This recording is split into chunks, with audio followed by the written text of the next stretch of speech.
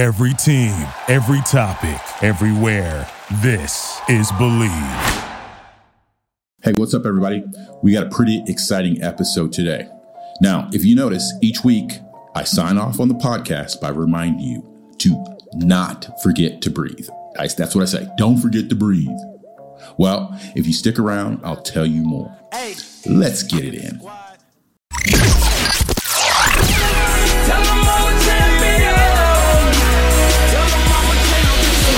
Listening to the Baseball Nomad Podcast. On this podcast, we take a deep dive into the international game of baseball and softball. Every week on the show, we will talk with coaches and players from around the world, where we'll discuss preparation, motivation, and building a consistent mental process for those high-leverage, high-stakes situations. If 90% of the game is mental, we need to stop giving everything a physical remedy. Stick around for your host. He's played and coached professionally on 5 different continents and won 12 different national championships. He's the original baseball nomad. Some call him the hit doctor, but heck, you can just call him Coach AB.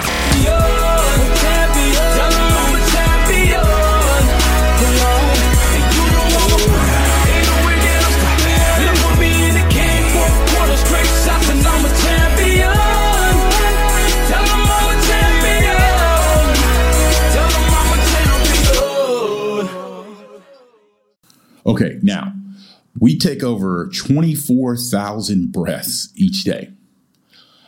Unfortunately, I'm learning that most of us don't take these breaths optimally.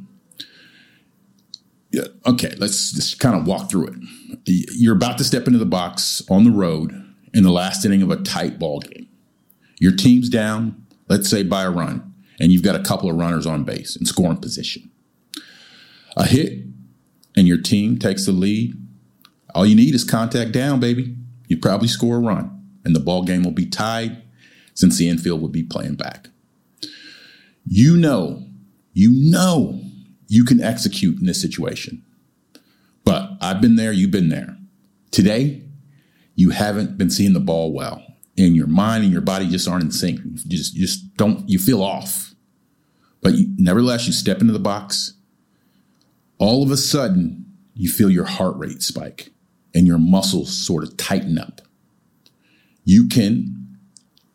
Additionally, you can hear everyone in the ballpark and your stomach starts to feel queasy. Your legs start to feel uneasy. Look, it doesn't matter if you're a big leaguer, softball player, if you're in college or in high school, it's happened to us all. You're experiencing the fight or flight response. Human evolution has blessed us with this inner sort of protective mechanism. It's meant to protect us from random saber-toothed tigers that would just kind of run up on us and rip us to shreds back in the day. What happens is our blood pressure increases, our rate of breathing changes, our muscles' blood flow changes, our metabolism and heart rate all change. And it's just your body's physical response to a perceived psychological threat. But what's logically happening, since we don't have to worry about saber-toothed tigers running up on us and stuff, our breathing patterns, that's what's happening. Our breathing patterns are just disrupted. Actually, a lot of us end up holding our breaths. And when you hold your breath, it's not just about that feeling of being suffocated or cut off from oxygen.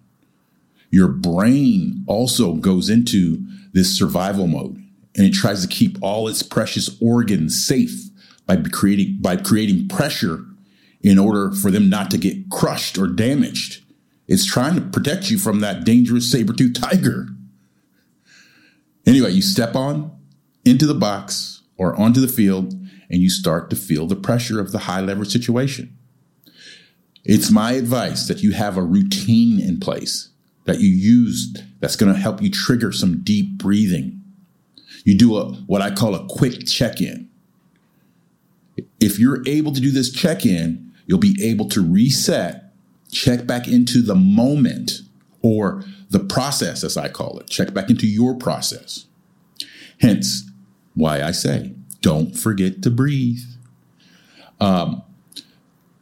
What I do with all my guys, it doesn't matter if they try to be macho or whatever. I sit them down at one point in the season and I give them simple exercises that they can incorporate into their everyday routine. Okay. And if they don't want to do them, you know what? There's certain practices at the beginning or at the end or in the middle that we all do them.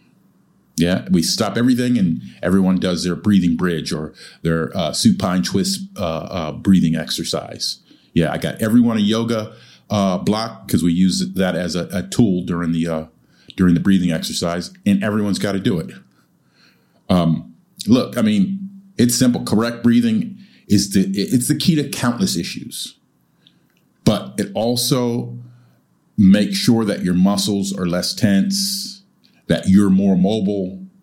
And you know what? It can't help to improve your mental clarity, which is going to help you achieve peak performance. When you take it serious and you really look into it, breathing is a superpower. Now, I'm not saying that it's always going to be the answer, but I will say this, it is always a great place to start.